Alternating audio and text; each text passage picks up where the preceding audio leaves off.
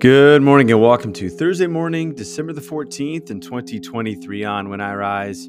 Today we continue Year B, the third Sunday of Advent, and on the Thursday of the week, we could take a look at the New Testament letter passage, which comes to us from this week from the Revised Common Lectionary in this week of the church's calendar year. So we find ourselves back in the book of 1 Thessalonians. Took a couple of week break from there, but now we're back. 1 Thessalonians chapter 5, verses 16 through 24. So let me read that passage, provide a couple points for reflection, and then we'll spend our time praying along the theme that we find there.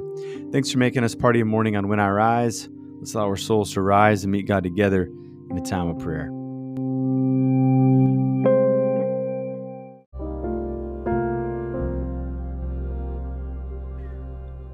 First Thessalonians chapter 5, verses 16 through 24. Rejoice always, pray continually, give thanks in all circumstances, for this is God's will for you in Christ Jesus. Do not quench the Spirit, do not treat prophecies with contempt, but test them all, hold on to what is good, reject every kind of evil.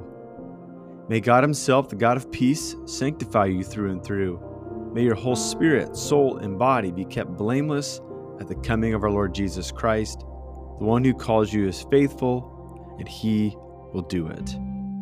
This is the word of God for us.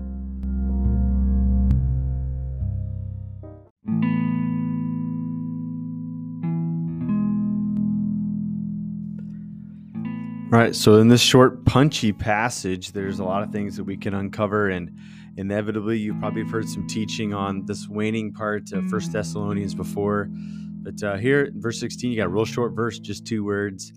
And the real short verse in verse 17, just 2 words. And then 18, for whatever reason, when the numbering came out, they decided to make 3 verses out of just basically 1 sentence here. But what a good rubric or structure to consider our everyday modern Christian life, which is to rejoice always. It doesn't mean that we ignore hard stuff and painful things. But choosing to rejoice as we are honest about them is something I think every believer will have a season of that in their life.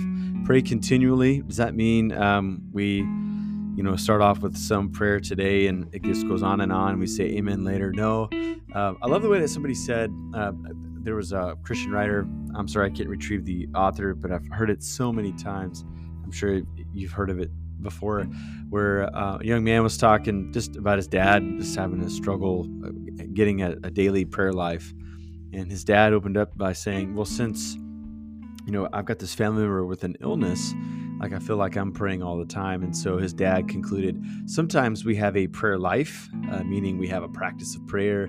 We try to carve out a time during the day where it's a meaningful connection with God. And he says sometimes life circumstances gives you a life of prayer. So you have a prayer life where you're engaging in the discipline of prayer.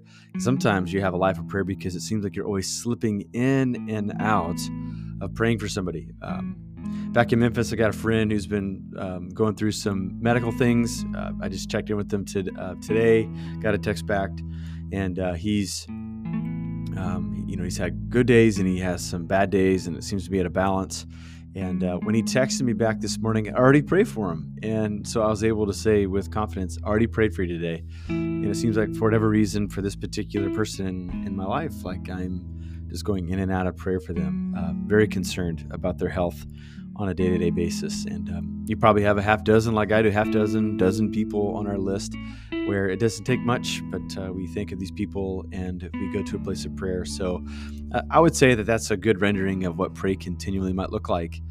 And then give thanks in all circumstances, for this is God's will for you in Christ Jesus. I love it. And I think that this is a way in which we can kind of contrast with the Christian nomenclature today of finding God's will. I think a lot of times we think of like a blueprint being sketched in front of us of what, job we should do, where should we go to school, we should marry, how many kids we should have, what should we name the dog, all these things.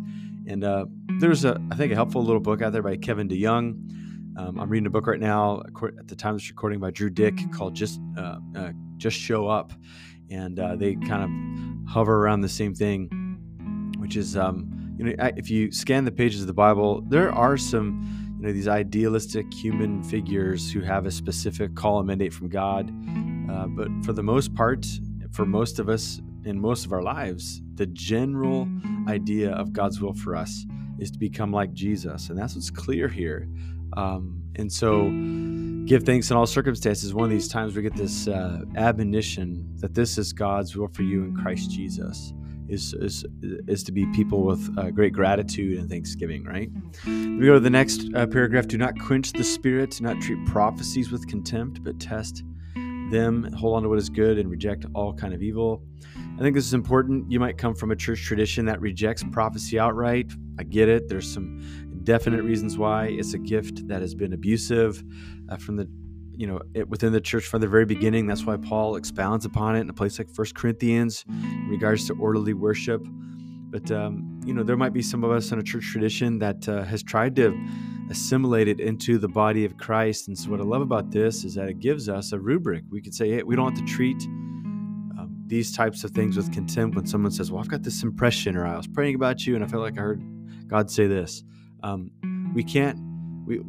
We do have a license to hold things with open hands, even if somebody stamps it with, well, I think God told me, because it's hard to deny that person, right?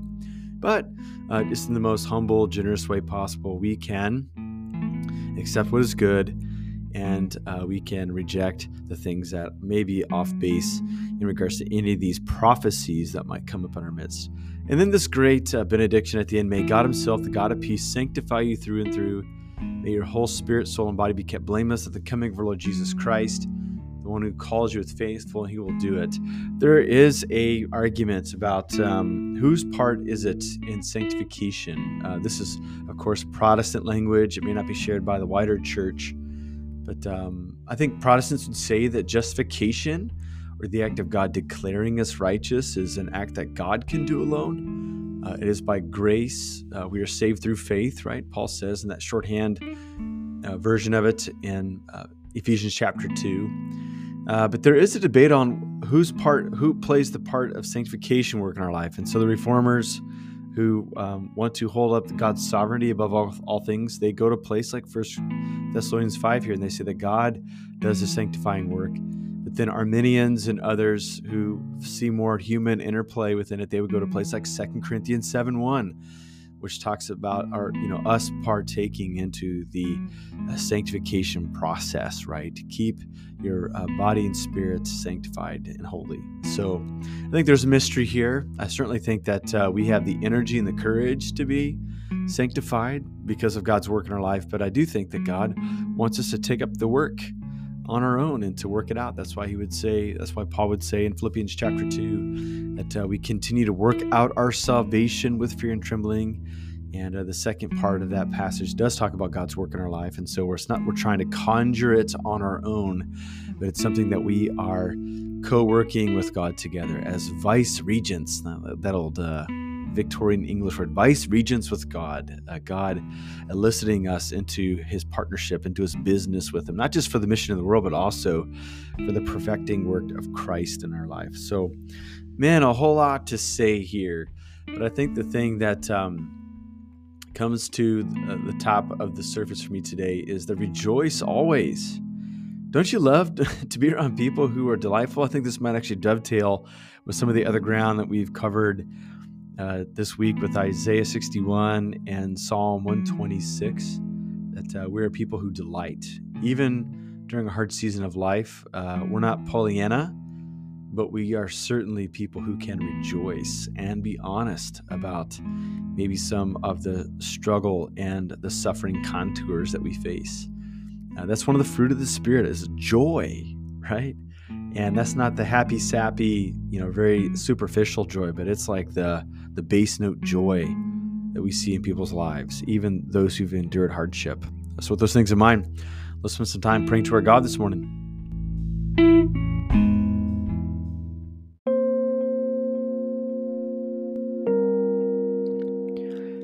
Father, Son, and Holy Spirit, thank you this day that we can belong to the people of God. And as we dwell with the people of God, we can be people who rejoice and who have glad hearts as we serve the needs of the world. And we confess to you at times, though we miss the mark, we can be people who gripe and complain, and who can keep long accounts against one another, and who can scowl more than we worship. And so we ask for a renewed heart and mind today. We thank you that you're going to sanctify our whole spirit, our whole soul, whole body. You're going to carry to completion all to the day of Christ Jesus. And so we thank you, God, that we still have a great opportunity today as we go to workplaces and schools to be that chipper and upbeat, optimistic presence in the rooms that we find ourselves in. And so, God, we just pray that you might find eager hearts among us, and that you would pour your love into our hearts, and that love would overflow into the lives and the issues and the situations that we will encounter today. And I pray that just as you spoke a better word to us for our salvation, we might be able to speak a better word than those other messages and sirens of our culture. Allow us to be that city upon a hill that people run to because they see it so wise, so kind, so good, even amidst the backdrop of darkness that we can find in this world. We thank you that you're bringing the creation project to its good conclusion and end, with Jesus exalted and the nations calling upon the Lord. And so we pray today that we might see the next chapter of that story unfold before us. We ask all these things in Jesus' name. Amen.